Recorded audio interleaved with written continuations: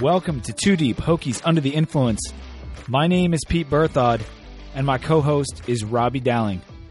Robbie, did you enjoy your weekend off of Hokie football? No. Once you get into the rhythm, you don't want to get out of it. I was struggling on Saturday without something to watch. I didn't enjoy it that much. I don't know about you in terms of having a week off, but bye weeks are always tough for me. Yeah, man. I was looking forward to it a little bit because it meant I didn't have to take notes or really concentrate on any games. But, yeah, I missed it. I started to get really bored after Notre Dame started really blowing out Syracuse. And I was waiting on Louisville-Clemson, which was awesome and an instant classic. But, yeah, I was bored without the Hokie football. Why don't you give us a cheers and we fire this thing up? I'll give us our backdoor entrance into the top 25 is my cheers. I don't know that we should be ranked 25 in the AP poll. I also don't know if there's anybody that should be ranked ahead of us, given how many people lost. So 10 teams in the top 25 lost, which I suspected but didn't want to come out and say it. I know that's kind of a cop-out. I looked at all the matchups, and I thought that we might creep into the top 25 this week because of all the matchups that were happening and top 25 versus top 25 that were going to happen.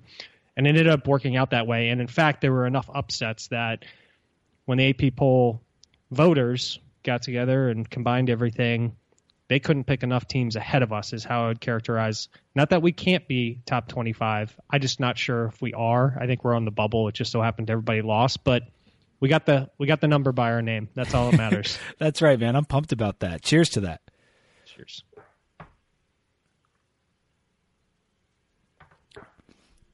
Yeah, it seems silly to be excited about something that really doesn't mean anything, but hey, it's been a while. It's been since after the Ohio State game since we were ranked when we beat them in the horseshoe, and I think we moved up to 17 that time.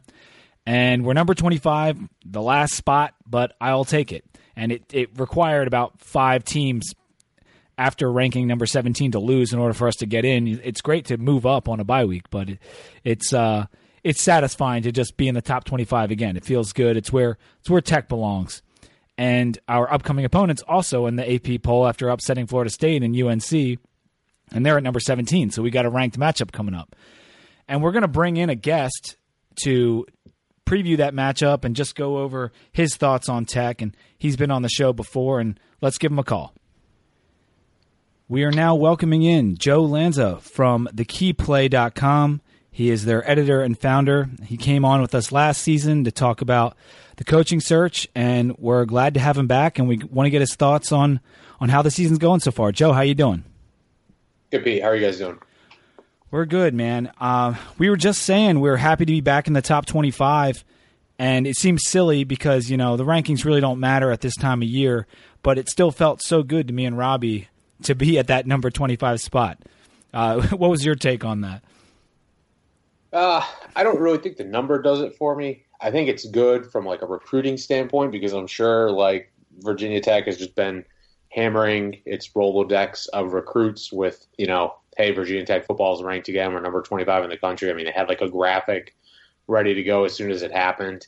When we thumped Boston College, when we thumped ECU, they were already, some of the recruiting staff was tweeting out rank us. So I'm sure they're leveraging it, which is good. I think what would matter for me, I feel like we haven't really beat anyone yet. I know ECU's been kind of a pain in our ass for many years, and Boston College is, they have they had a solid defense last year, and I think the jury's out on whether or not their defense is quite as good this year. But it's a conference win. It's a conference win. But having that win against North Carolina coming up, I think that would actually get me excited because then there's something, on paper that's hey, these guys actually have a signature win, something that's been missing from the program for quite a few years. Quality losses. That's the name of the game, right? That's what everybody's going off of. Yeah, that's pretty much what we have right now. Yeah, we've lost to a 5-0 team, and that's almost our the best thing we have in our back pocket. But like Joe said, the recruiting thing is something I didn't really consider because you're right. They did pop out that graphic, and when coaches go into teams, that's something they can say. So that's a good point. I also saw that the ACC confirmed that they're going to stick with the 8-game schedule for now and kind of the 8+1 model where we have to play one Power 5 opponent in addition to our 8 games. I don't have a lot to say about this. Me and Robbie kind of talked about it in the offseason. But, Joe, just give us your opinion on the 8 or 9 game schedule. What do you have a favorite either way? No, I really don't care. I just don't want to play Boston College every year. That's really my my take. I just wish we could play. It's nice that we play Boston College everywhere, and a lot of this stems from the fact that we used to be head and shoulders above Boston College, but now we've been kind of punching in the same weight class as of late, although that seems to hopefully be changing. But yeah, I'm just tired of playing them every year. I wish they would rotate the division opponents or just get rid of the cross-division thing. It's like you really can't make anyone happy. At the end of the day, if you get rid of the cross-division opponents, then Miami and FSU wouldn't play, and some of the North Carolina schools wouldn't play as much. And if you go to 9 games, then Georgia Tech and Louisville and Clemson and Florida State have, their SEC game at the end of the year plus an extra conference game, and then maybe Notre Dame, so they don't want to do it. I think the easiest thing would be to just switch Boston College with, the cross rivals, give us Louisville and give UVA Boston College. I think that'd be amicable for everyone, even though Virginia Tech would be a harder schedule for us every year. At least it would be, another home game that would sell out every year and a trip that a lot of Hokies could and would make. I think it would be a very natural rivalry between kind of two, cantankerous fan bases already. Yeah, I would have to agree with that. I've heard that switching theory before, where we would take on Louisville every year as the crossover, and UVA switches to BC. And obviously, I love that idea. I don't like playing BC any more than you do. And you're right, the regions of where we are, it seems to make sense. It doesn't seem like it's going to happen. We're still going to play Louisville every 7 years, I guess, at this point. But I would like to see, just like you said, eliminate that crossover altogether and just get an extra team from the other side every year so it changes it up. But I don't know if Robbie feels the same way. I pulled a stat today that I almost tweeted to 12 different people, but I didn't end up sending it out. We play between 2014 when Louisville came in and 2024 when the ACC schedule was set up. That's 11 years. And we play Louisville, FSU, and Clemson 5 times over that period of time combined. That's ridiculous. That's less than 2 times, every 2 years.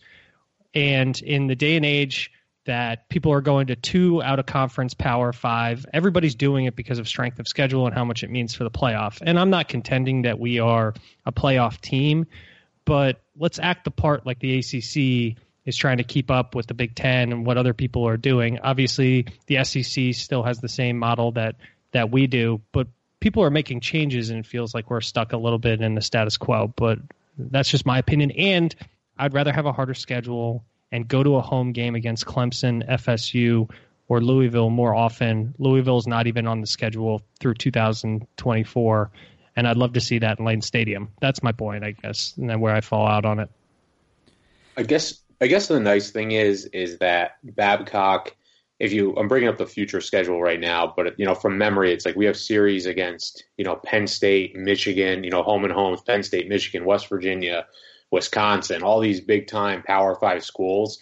So and some of them align to where I think one year we're playing Penn State and Michigan in the same season, or Michigan, West Virginia, whoever it is, but 2 big time non-conference Power 5 schools. So at least Babcock isn't just scheduling 2 1AA schools like North Carolina did last year, and they might even have done it this year. But at least we're scheduling games that fans would want to travel to. I just think it's kind of silly that you're in a conference and you're not playing your conference teams a little bit more often. And the conference teams you are playing, you should play conference games that are actually marketable to ESPN. The whole point of getting to 9 games was so you had a better television offering. I think ESPN would want to have a Louisville Virginia Tech game on, Thursday night or Saturday night or whatever, more than they want to have Virginia Tech Boston College, which is the ACC network, game of the week. Right. I completely agree. I think sometimes the ACC really misses the mark on trying to capitalize on the matchups you could make. And the Big 12 has done a much better job of always trying to put the best games at the end of the year, even though they don't have that championship game, or at least they haven't had it. And they've always done a really good job of making sure at the end of the season, that Baylor TCU or that Oklahoma Baylor game is in a good spot. And now they still they're wasting BT on this BC game every year. It seems kind of silly, but anyway, we've got a game this weekend. The bye week, both me and Robbie were saying that we were a little bored this past weekend, even though there were some good games. I'm excited about this UNC game, and the fact that both teams are ranked now is even more exciting. I know Robbie's pumped as well, and Joe, you were tweeting up a bunch of things after the game, after the games on Saturday and even Sunday morning, how excited you were. It's a really important measuring stick for this team for the Coastal, for the ACC in general, and there's a hurricane coming. We'll see what happens with that. I'm hoping that the reports today, we're recording this on Wednesday, that it might miss Chapel Hill enough so that they could play the game. And I think, Robbie, were you saying they're going to meet again tomorrow maybe? I think it's at 1 p.m. They're on 1 p.m. Tomorrow's Thursday, I believe, this week. And without football, I never know when it is. So I think it's 1 p.m. tomorrow. They're meeting again on it. Well, we're going to assume for the sake of this podcast that they're going to play the game. And we're going to have Joe here to help us through this preview. And Joe, I guess just to start off here, Larry Fedora, he's become this kind of is interesting figure. He's in the talks about LSU. His name keeps popping up as a potential candidate there. And he's obviously had a good year last year at UNC, but it was really his first one. I've always kind of thought that, he wasn't the strongest coach in the world. I would find it hard to believe that he would move to LSU or that's the level that they're coming in at. But how do you feel in terms of him and his early season failures and that kind of thing, and how Bud has done a really good job against his offense over the years? Fedora is he's a good coach. I think he just gets in his own way a lot. I think he outthinks himself. I mean, he has, Elijah Hood is probably one of the best running backs in the ACC. That next, I guess like Dalvin Cook is probably the best in the league, head and shoulders. And but you never know if you give that other, the kid at UNC some more carries, Hood some more carries. He could be that same type of power back. James Conner too. I don't want to forget him. He's also one of the best. But yeah, I feel like that game against South Carolina last year, it was just like, dude, run the ball. You were killing South Carolina between the tackles, and then he just went away from it to throw passes in the end in the red zone and just screwed yourself. And he's done that in other games too. He kind of did a little bit against Georgia.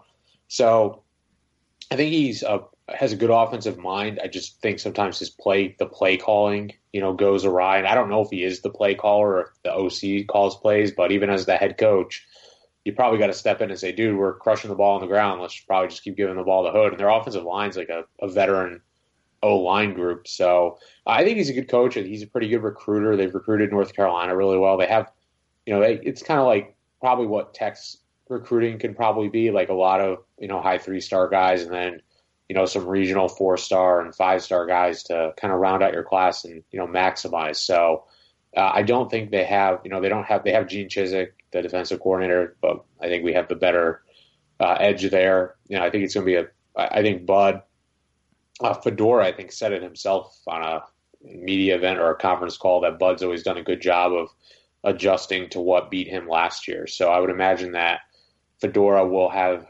something up his sleeve. And it should be interesting to see how kind of Virginia Tech's defense, with less man coverage, more eyes kind of focus on the football, more zone, and really having, 3 corners on the field between Mook, Stroman, and who's ever at that last corner spot during the game. Adonis, Adonis or Faison. The 3 of those guys, 3 of the 4 guys are really just corners on the field. So, you have like 5 really capable DBs. So, it'll be interesting to see how much, how that kind of changes the dynamic a little bit. I'm hoping it means a little more, chaos. I forget what the actual stat is, but I was looking at, Virginia Tech's like havoc factor. These advanced stats have havoc factor. And I'm not really sure what havoc factor means other than kind of the buzzword of havoc-y. But yeah, like I watched Virginia Tech's defense this year, and I'm like, yeah, they're actually causing some chaos again, which is like what, passes my eye test of what havoc or chaos is. And it's like the defensive line is doing a great job of, flustering the quarterback, and then they're pressuring the quarterback into running, and there have been guys that pick up the quarterback most of the time, or they're forcing quarterbacks into bad decisions. So it's going to be a really good matchup, Fedora's offense versus Bud's defense. Yeah, I would agree, and I would expect that the success of UNC, yes, Hood is a good player, but it's going to go through Mitch Trubisky, who's been having a great season. And I was looking at some of his stats, and they're pretty astounding. Now, I don't think he had the greatest game against Georgia, and that cooled people kind of because coming into the season there was a lot of hype. But the last 3-4 games, he's been unstoppable. And Robbie, I don't know if you feel the same way, but these numbers are kind of incredible. Mitch Trubisky looks fantastic. In fact, a lot of the national media, I don't take too much stock in what they put out there, but he's snuck into a Heisman candidate for a lot of those people. He's in the 5 spot, but a lot of people think that he's that good in what they've seen. On the year, he's 133 for 175, a 76% completion percentage, which is outrageous, with 13 TDs and 0 interceptions. He didn't play as much, but I don't think he had an interception last year, and 1,700 yards. He's a pocket passer, but he has the ability to scramble when it's necessary.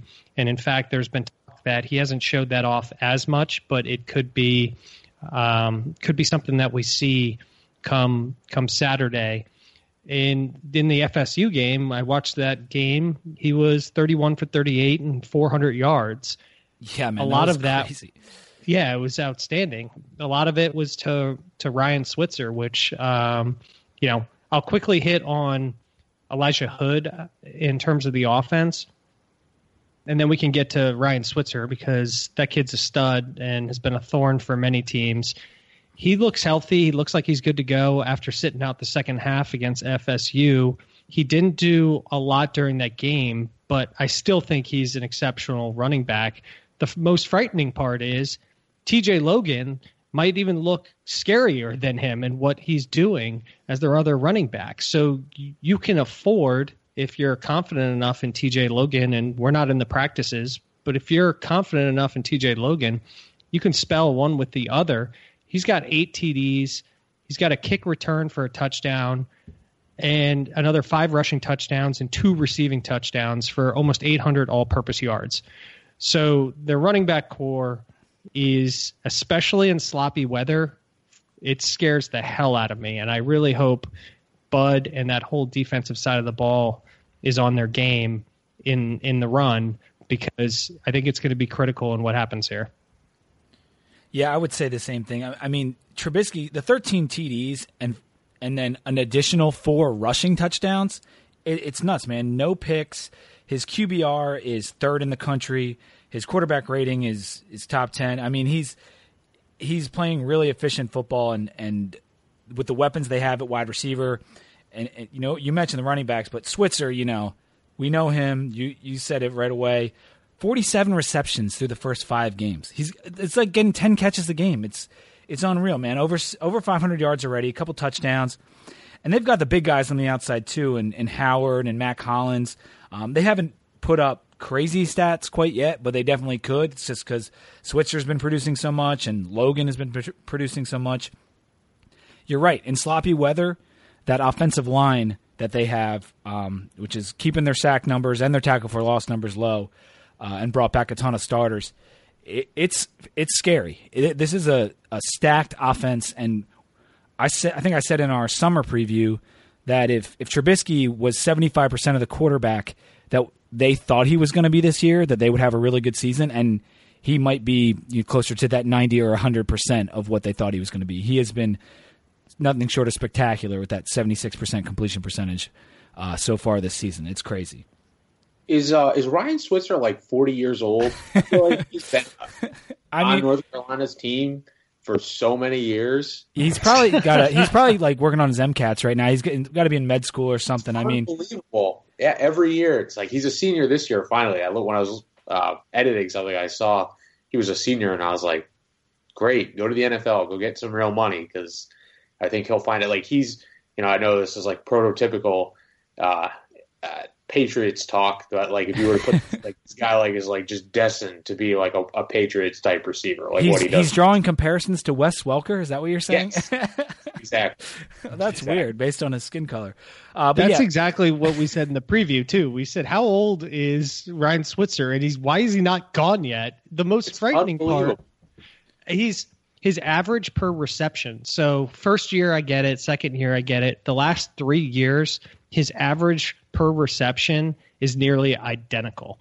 So even as people are game planning against him, knowing how much of a threat he is, it's still not changing the damage that he's doing to teams. And that is the most frightening part of him. You would think that it would be kind of shorter yardage. People are kind of creeping up on him. No, he's still juking people when getting open in space.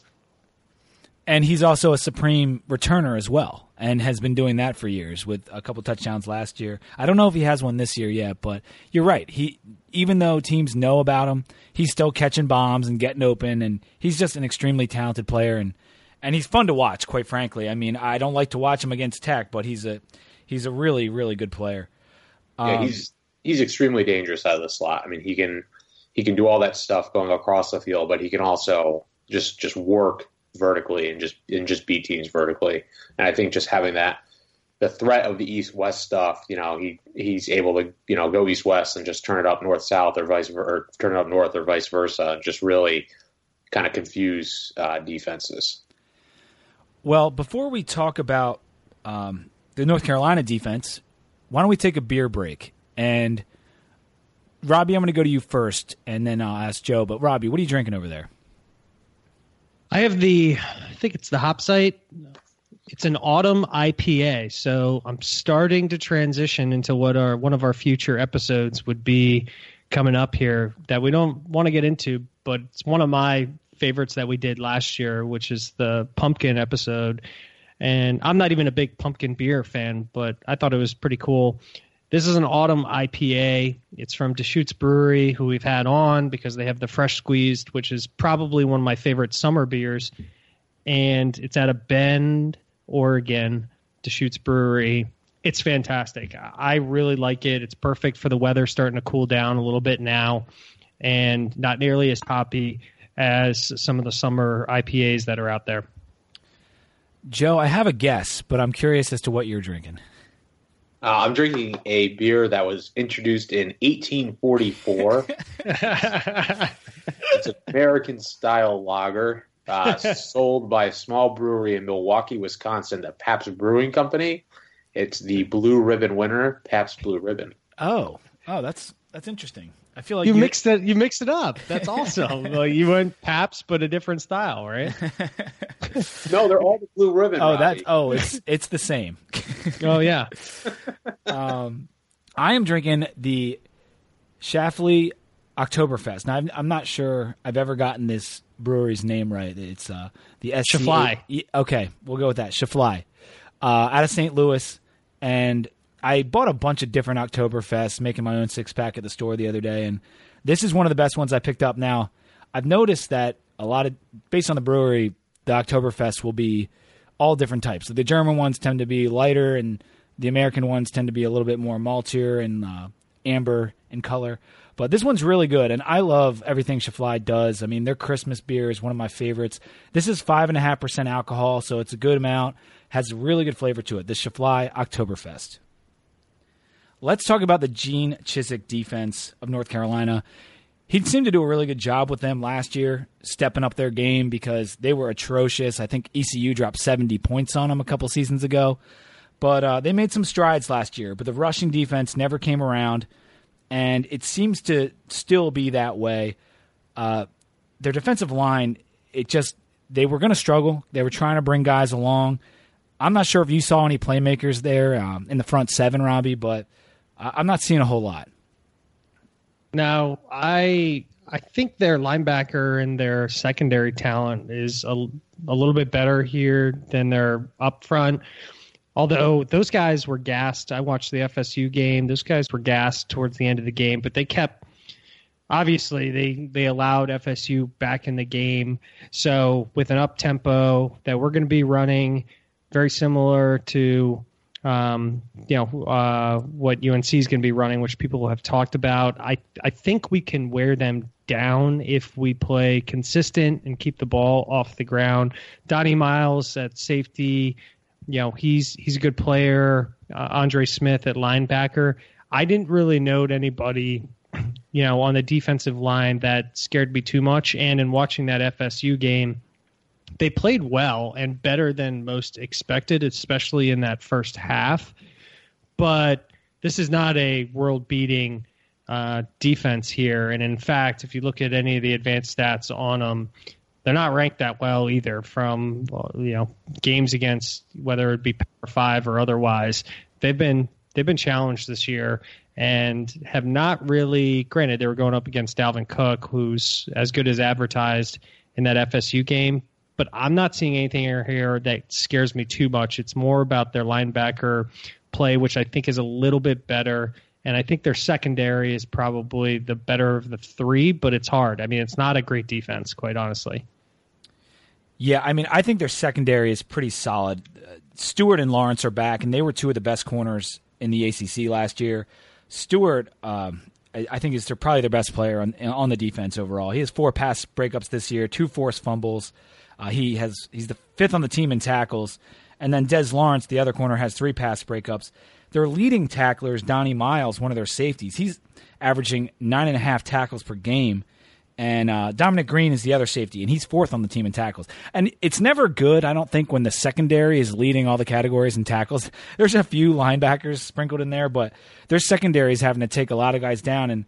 And Donnie Miles is definitely a good player as well at safety. But, yeah, other than their defensive backs, you've got, like you said, Andre Smith, Cole Holcomb at linebacker. But the defensive line, they're 60th in sacks.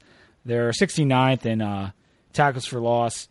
It's not scaring you at all. And they're not the only part of that offense without an interception, or an offense or defense without an interception. They have 0 interceptions on the year, which is exactly the number that their QB has. So I thought that was interesting. They still are yet to pick somebody off from what I could tell in my stats. I don't know if you saw the same. I did see that. And Gerard Evans, he hasn't really thrown an interception either. He has one on the stat sheet, but it was Isaiah Ford. Yeah, exactly. It was a bounce off the hands of Isaiah Ford that popped into a defender's hand. So I would hope that UNC doesn't get their first interception against us, considering how good Evans has looked. And I'm curious, Joe, if you're looking at this and you see that they've got a strong secondary, and we've really struggled to open up holes on the offensive line for Trayvon McMillan and so forth. I'm wondering how we're going to attack this team, because our weakness is also their weakness, and our strength is their strength. So I'm not sure exactly what to expect from our offense. Do you have any thoughts on the matter? Well, first of all, I would say that their defense is as of right now, going by advanced stats, their defense looks rather assy. I mean, they're like 100 overall by S&P. I think by your normal box score stats, they're last in the ACC in rush defense, which is like, wow, considering we play in a league with like UVA and Wake Forest and schools like that, NC State. Yeah, they're giving up almost 240 yards a game on the ground. Yeah. The defense, I say this with a caveat. I'm sure their defense is going to come out and play spectacular, but their defense doesn't really worry me too much. My guess is like Fuente is going to just do what Fuente does. I'm sure he has wrinkles in mind for them, but I mean, our offense is, going to do what they do. They're going to go east-west, and then when they start going east-west, we're going to go, north-south and hit them between the legs. So, I'd imagine just a lot of. I don't really see us coming out in any sort of special, wrinkle. I'm sure we'll kind of come out. It seems like every game we've played, we come out very vanilla the first couple of series and move the ball well. And then from there, we, just more or less get them going one way and then just start going the opposite way. It's just really what the offense is just moving the defense, getting the defense thinking you're doing one thing and then doing something off. It's just really well called, really good play calling. Yeah. Yeah, I would agree with that. And it's interesting because I was saying last time, it's kind of we are slow going sometimes in our last few games, but then all of a sudden we score 21 points in a quarter or something, and it just all comes at once. It reminds me of more of the Clemson offense with Chad Morris. Maybe not in the exact same plays, but just kind of, influencing the defense to do one thing, and then once you've gotten them to really commit to stopping something, going back with something they haven't seen yet, or then at that point going with something they haven't seen on film yet, and then getting your yards off that. It's just a lot of countering and a lot of, making your opponent beat themselves at some level. So, I think the big thing that I would say the weather, I know we mentioned the hurricane a little bit, but I think the weather, if North Carolina's defense has a good day, my guess is there will be some weather mishaps involved, which I think is like kind of the random factor of this game, whether or not it's, fumble, like we were fumbling or, with a wet football, just weird stuff happens. But like on paper, even by traditional stats and advanced stats, North Carolina's defense isn't very good. Now they've played some pretty good offenses, so that probably could have something to do with it. And they've played some decent, skill players too. But their defense doesn't wow me too much this year. Yeah, and that's the thing. It's going up against a weaker defense has never concerned me with Tech. Even going back to guys before Fuente, it's the really good defensive teams that are going to cause problems for us. And I don't know, Robbie, what your thoughts are on the defense, but I expect to throw up some points, a significant amount, and probably, like we've been doing, 35 plus. I can't see any reason why we wouldn't, but it is on the road, and Evans, we haven't had that road test since the Tennessee game in Bristol. But I think if we hold back the turnovers, we should have a pretty good day offensively. Yeah, I thought the most interesting part of the UNC Florida game was the defensive line was containing the middle pretty well, but on the outside, they were getting demolished by Dalvin Cook. And we know he's a good runner in space, but they got destroyed. Up the middle, the defensive line was actually able to contain that, and much better than they were in previous games. So that's going to be interesting. This game I'm excited about just to see what we put out there, but my hope is, and I know we have to run it up the middle. We got to keep the defense, on their toes. You can't just run it to the outside every time. That didn't work against one of the top running backs in the entire nation, which I would consider Dalvin Cook to probably be in the top 5. And I think we have really good running backs. I'm not sure that any of them are necessarily better than Dalvin Cook. So we're gonna have to create some east-west space more than even I think Fuente usually does, which he is an expert at. That's part of what he brings to the table. It's going to be a hard-fought game. The shitty weather is going to make it difficult. And like Joe said, when the ball gets wet, weird things happen. As long as we stay away from the 4 or 5 fumbles in a game like week 1 and week 2, then I think we'll be in better shape. And Mitch Trubisky's going to be tough with Ryan Switzer. I'm guessing we're going to put facing on him. That's what my inclination is going into this game. And he's had trouble on the deeper threats. He's been great on shorter yardage, but when it gets deep, he seems to lose sight of the ball. And maybe he has his feet back under him after being out for a while. And our secondary needs to play, overall lights out.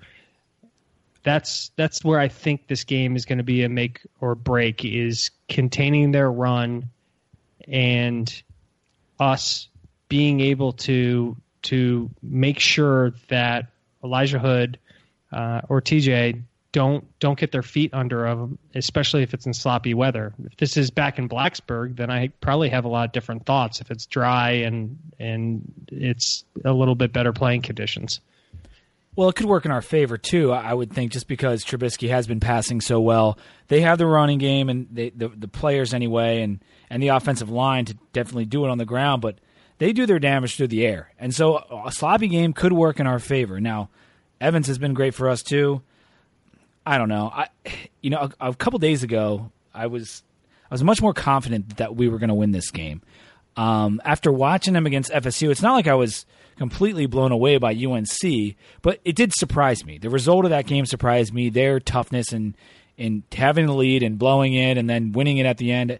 It was more impressive than I expected from UNC, especially on the road. They snapped a 22-game winning streak of FSU at home.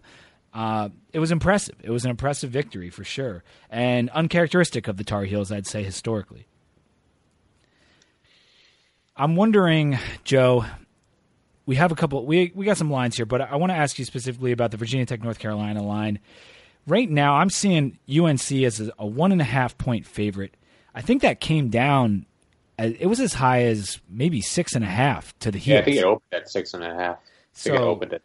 Yeah, so people are pounding the Hokies here, and this is essentially a pick'em now. But who do you like in this one, man? I'm just gonna go. It is a pick'em, so I'll just pick Virginia Tech. I'm not gonna be surprised either way. I think it'll be a good game and a close game. I do think we'll see Virginia Tech play a little bit faster than they have played this year on offense. I feel like there's a little bit extra gear that this offense can go in, and we've kind of, just by the number of plays we run, we haven't played as fast as I think we can yet, and I think this will be the game that we kind of throw it into that next gear. So I think we're going to look to really gas their defense out. But yeah, I'll take Virginia Tech in this game. I mean, it's just a coin flip, so got to go with the Hokies. I think that's an excellent way to put it, and I've kind of noticed that, Joe, and I never put it together quite as well as you just did, is we've heard so much about this tempo offense, and we've also heard from Justin Fuente that he's not going to just run tempo to put up points or, try and play as fast as possible to put up points and then gas his defense. And I guess in the first 4 games, I thought about it as maybe he's more measured. I didn't watch nearly as much tape on Memphis as other people probably did. I kind of wanted to come out clean slate and see what he's going to do with our offense with different playmakers. But I think you're right. There wasn't a lot of reason to step on the gas pedal in any of the first 4 games. One, just because you don't want to show that to people what you're actually capable of. And 2, just the scores of the games and what happened even with the UT game. What was it really going to matter overall to the outcome? So I feel like there's a lot more gas in the tank, to your point, now that I'm thinking about it, which is going to be beneficial for us because that UNC defense was freaking gassed in the second half against FSU, and I can't imagine what they're going to be like if we come out and play the way that we think we have the potential to. So my pick's going to be Virginia Tech in the upset, and my number one concern is just keeping the ball off the ground, is keeping momentum, even if we throw 2 interceptions. I'm going to go Virginia Tech here. And the 1.5 doesn't even matter. It's a pick-em coin flip game. Well, I mean, clearly I'm a gigantic homer. We're doing a Hokies podcast, so of course I want to pick the Hokies, and I'm going to because I didn't go with them against ECU. The line just seemed too big, and even I was surprised at how much we kicked their butt. But this game, like I said, I went through the wave of like, oh yeah, we're definitely going to beat UNC. And then over the weekend, I'm like, I'm a little bit nervous. And today I'm still feeling those nerves. I just think that Bud, he's done a really good job against Fedora over the years.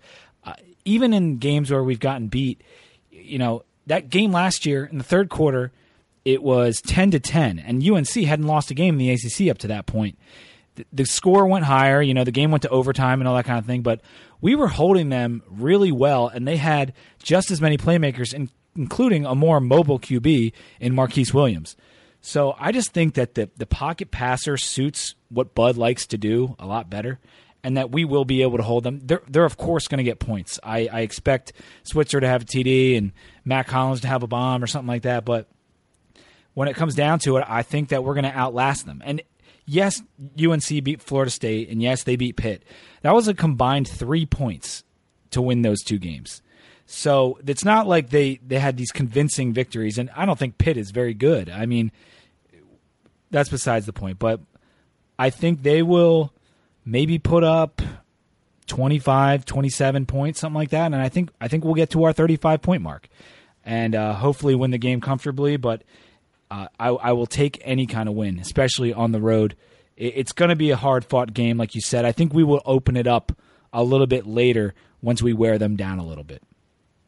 Yeah, I think they tried to go a little bit more up-tempo against Tennessee, but every time they had a drive going, they just fumbled, or there was like a penalty or something got in their way. So I just don't think they had the momentum to really keep up the pace. But against ECU and Boston College, they had momentum in a lot of other ways, like on defense and special teams. So I don't think they pushed on offense. And hopefully that works to Tech's advantage because, North Carolina, Virginia Tech's been at home, resting, self-evaluating. North Carolina, has played 2 pretty close games. They were just traveling down to Florida, and now they're back here. So I think that works in Tech's advantage. I think the most fun thing about this game is it's actually fun to talk about a Virginia Tech team that's actually not terrible. It's exciting. Exciting. I remember last year when I came on the show, it was just can we just hurry up and move on and get a new coach and kind of move forward with life, and it was just kind of limbo. And it's I'm not sure if Virginia Tech's actually good, but I know it's it's exciting to, care about Virginia Tech football again. And it's we'll find out, I think, on Saturday, whether or not this team is good or not. I think this is really, like you said earlier, Pete, is a measuring stick game for where the program's at. And I'm not sure, we could go out there and get whooped by 20 points, and we could see a lot of things that, have creeped up before, like Andrew Matua-Plaka not being able to, cover and pass coverage, North Carolina going really fast on offense, and us not having that, next level defensive end depth to get on the field when they're cycling in and out defensive tackles. We could see, the fumbling come back again. We could see our receiving, the backup receivers not making plays. There's definitely a lot of reasons on the board of why Virginia Tech would lose. But there's, I think the optimism a little bit has blurred a lot of people's vision in terms of wow, this team is starting to really put it together. So, I don't know if there's reasons why there could be a regression, but it's still, exciting to cover a team and to, root for a team that's going on the road to play another top 25 team in the conference in early October. So that's actually a fun thing for me that I'm experiencing. I would agree with that wholeheartedly. Robbie, did you have any final thoughts on the game?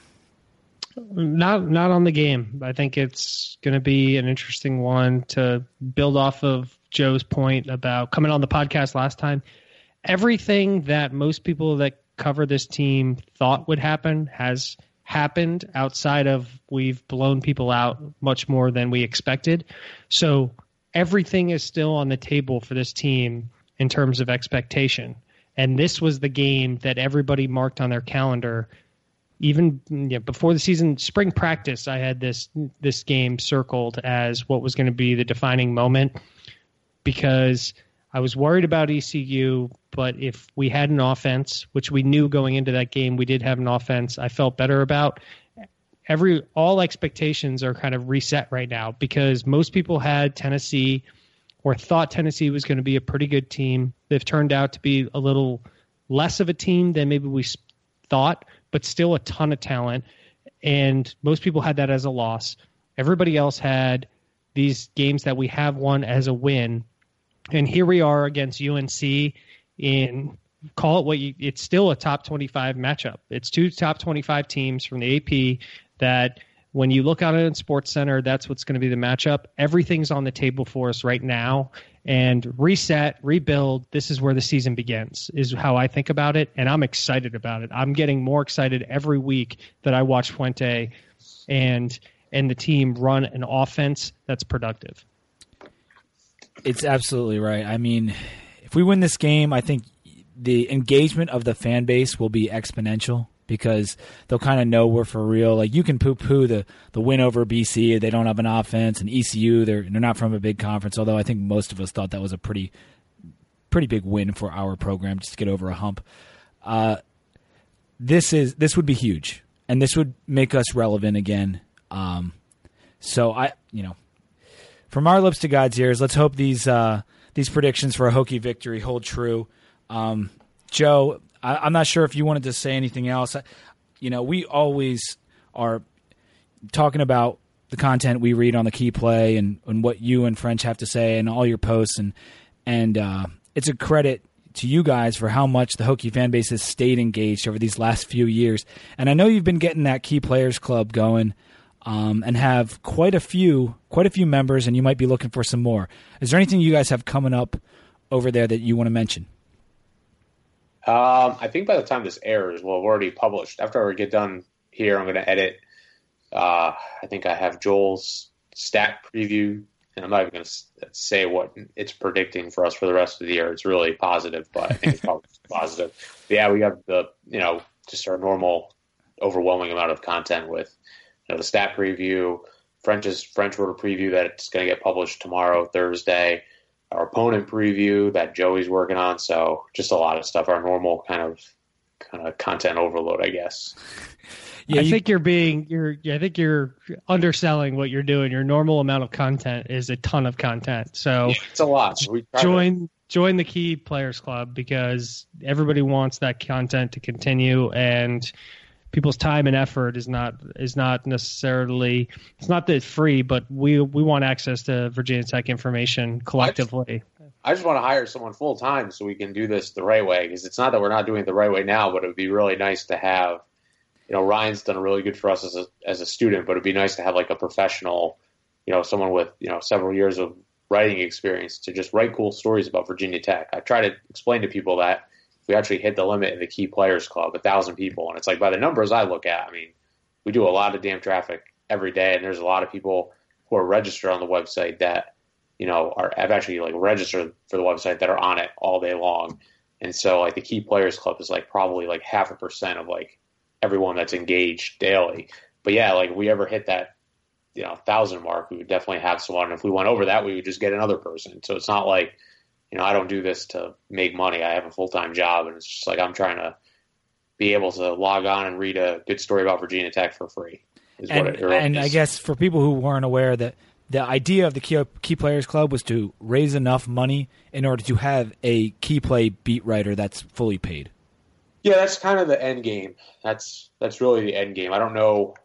I don't know if it would be a traditional beat writer or someone who did a little bit of recruiting stuff, or maybe just someone who wrote cool stories. But really, at the end of the day, just to deliver more stuff about the Hokies. I think it's like, I started the website in 2010, and that was a fun season. And then 2011 was kind of a fun season. And then like 12, 13, 14, and 15, other than the Ohio State one, were all like just absolutely terrible. So I'd be curious to look at your numbers in terms of your traffic, like as of the Fuente season and the first few months and over the off season, as opposed to like, our last two seasons with Beamer's last couple seasons and having Michael Brewer at quarterback and now the new excitement at quarterback in Fuente. Have you seen an uptick at all, or is that information you don't want to talk about? It's up to you.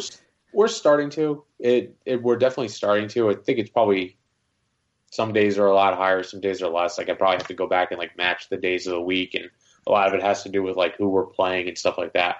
My guess is like before the Tennessee week, things were pretty hype. And then, you lose a game and everyone's kind of like, oh, we're bad again type of thing. Yeah. But I think if Virginia Tech beats North Carolina, my guess is there's going to be a lot of people getting re-engaged with Virginia Tech football. No doubt about it, man. Well, thanks again, Joe. Always appreciate you having you on. And hopefully, we'll get you on again at some point in the near future, or someone from the Key Play. You guys have been so good to us. Thanks a lot, man. All right, no problem, guys. Well, that was a lot of fun. Joe is always a great guest. Robbie, let me ask you what you're drinking. Right now, I'm with it's the Pineapple. Instead of pineapple, Pineapple. Ah. It's a pineapple India Pale Ale.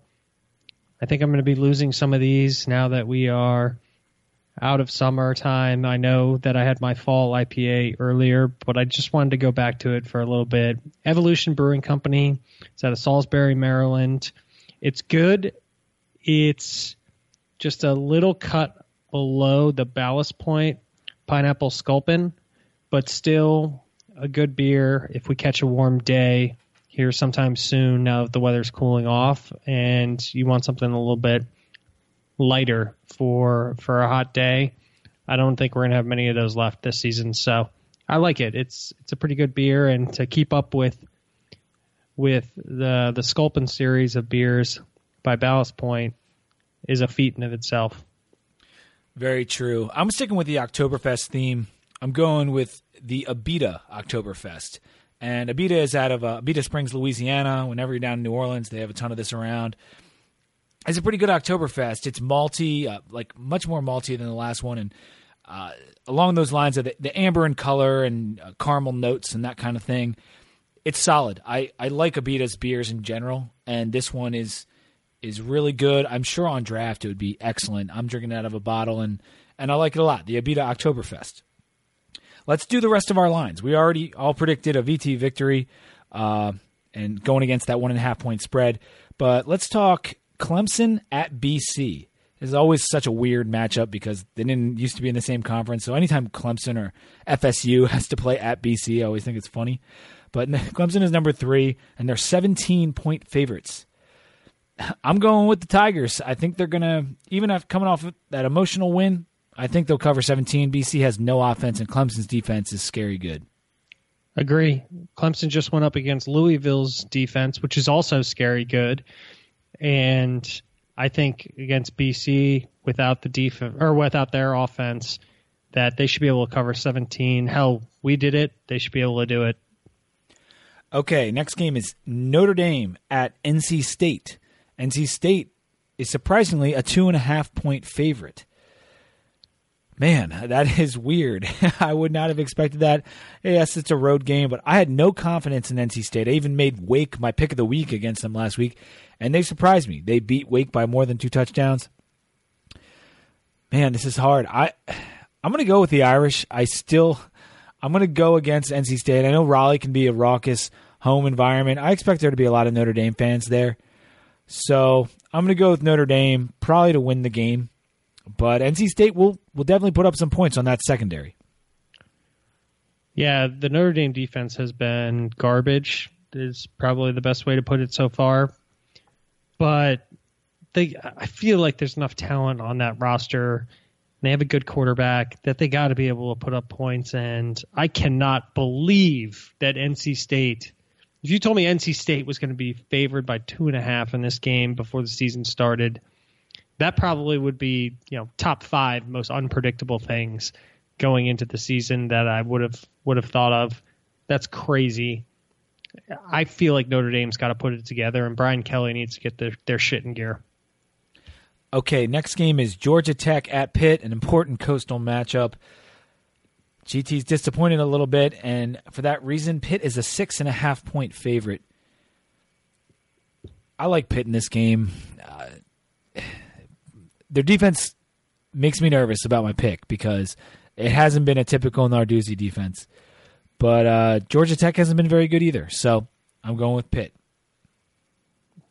This is a tough game to pick. I agree. Pitt's defense has looked surprisingly bad, and their offense has been surprisingly putting up pretty good points.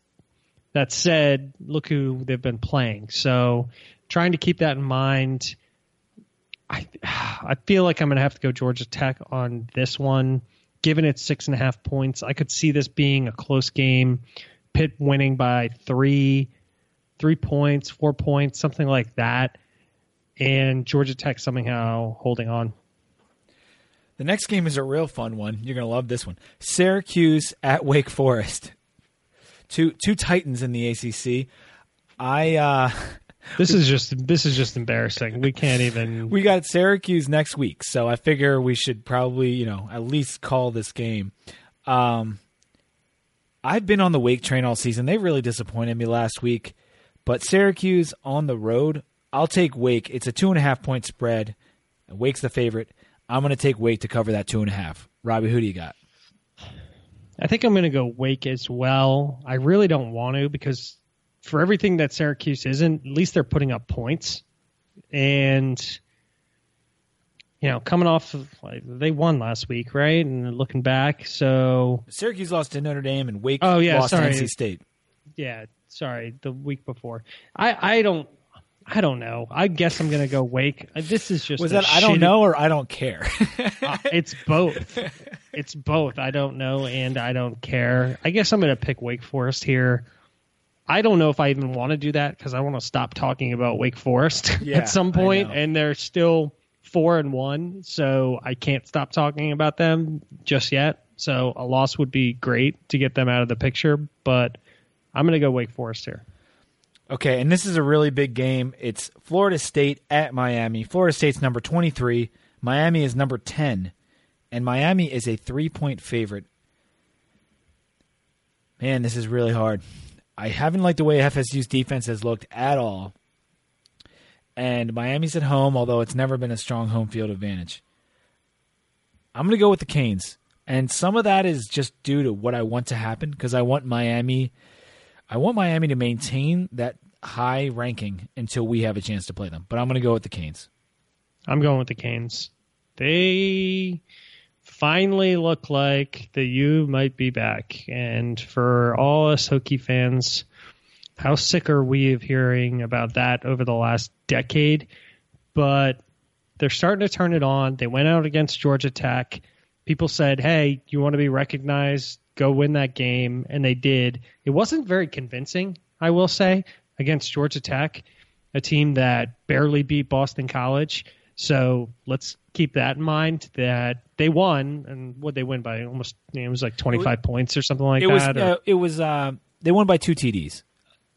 Right, against Georgia Tech. So for a team ranked as highly as Miami is right now, that's not a world beater, outcome for them. But I still feel like they have the talent. I feel like they're putting together, and Mark Richt seems to have found the right home after leaving Georgia. And the last game we're going to go outside the ACC because it is an opponent that we played. Tennessee is going to Texas A&M, and Tennessee is number 9 after their Hail Mary win over Georgia, and Texas A&M is number 8 after a surprisingly good start to their season. A&M is a 7-point favorite, and that's a lot of points considering the ranks are 8 and 9. But you can understand why if you've watched Tennessee play. I'm going to go with Texas A&M. It's 7 points, and UT could surprise me again, but I think that Texas A&M is going to cover those 7 points. The interesting commentary from national media is that how similar Texas A&M and Tennessee actually are. Only Texas A&M is a slightly better version of what Tennessee is what a lot of people are saying. I thought that was interesting commentary. I'm going to go Tennessee. I'll go with sort of a homer pick, similar to what you did with the Miami pick, because I want Tennessee to keep winning. So that's our one loss. And they have had to come back in the second half in their last 2 games and barely pulled the win in both of them. They got to get their shit in gear at some point, and I feel like this week is probably the time that they're going to buckle down and realize they can't keep playing this third and fourth quarter game where they make massive comebacks and pull off the win. I think Texas A&M is a better team, absolutely. Their wide receiver talent is better. I think their defense is better. A lot of ways I think that they're a better team, and somehow I think they're still going to end up losing this game to Tennessee. Yeah, I guess it's that Tennessee magic this year. I'm not sure what to expect from them. They've kind of been all over the place, but we'll see what happens. That's going to do it for the podcast today. Make sure to give us a review on iTunes if you have the time. We would really appreciate it. You can email us any questions you have. It's 2deepvt@gmail.com, and always hit us on Twitter. It's the same. It's 2deepvt on Twitter. I hope that we can pull off this victory this weekend. It would be so huge for the program. It'd be great for our podcast selfishly, but we do this because we enjoy the team so much, and we just want to see them do well. And if you're a regular listener, you know how bad me and Robbie want us to be nationally relevant again. Please give us a win over UNC. If there's a God, we will get this win because I want it so bad, and I think we can do it if we just play really steady, heads up football and just avoid please avoid stupid mistakes. And I know when the ball's wet, it's not necessarily a stupid mistake, but heads up play. So until next week, when we're reviewing a program-changing win over UNC and the return to national relevance, go Hokies.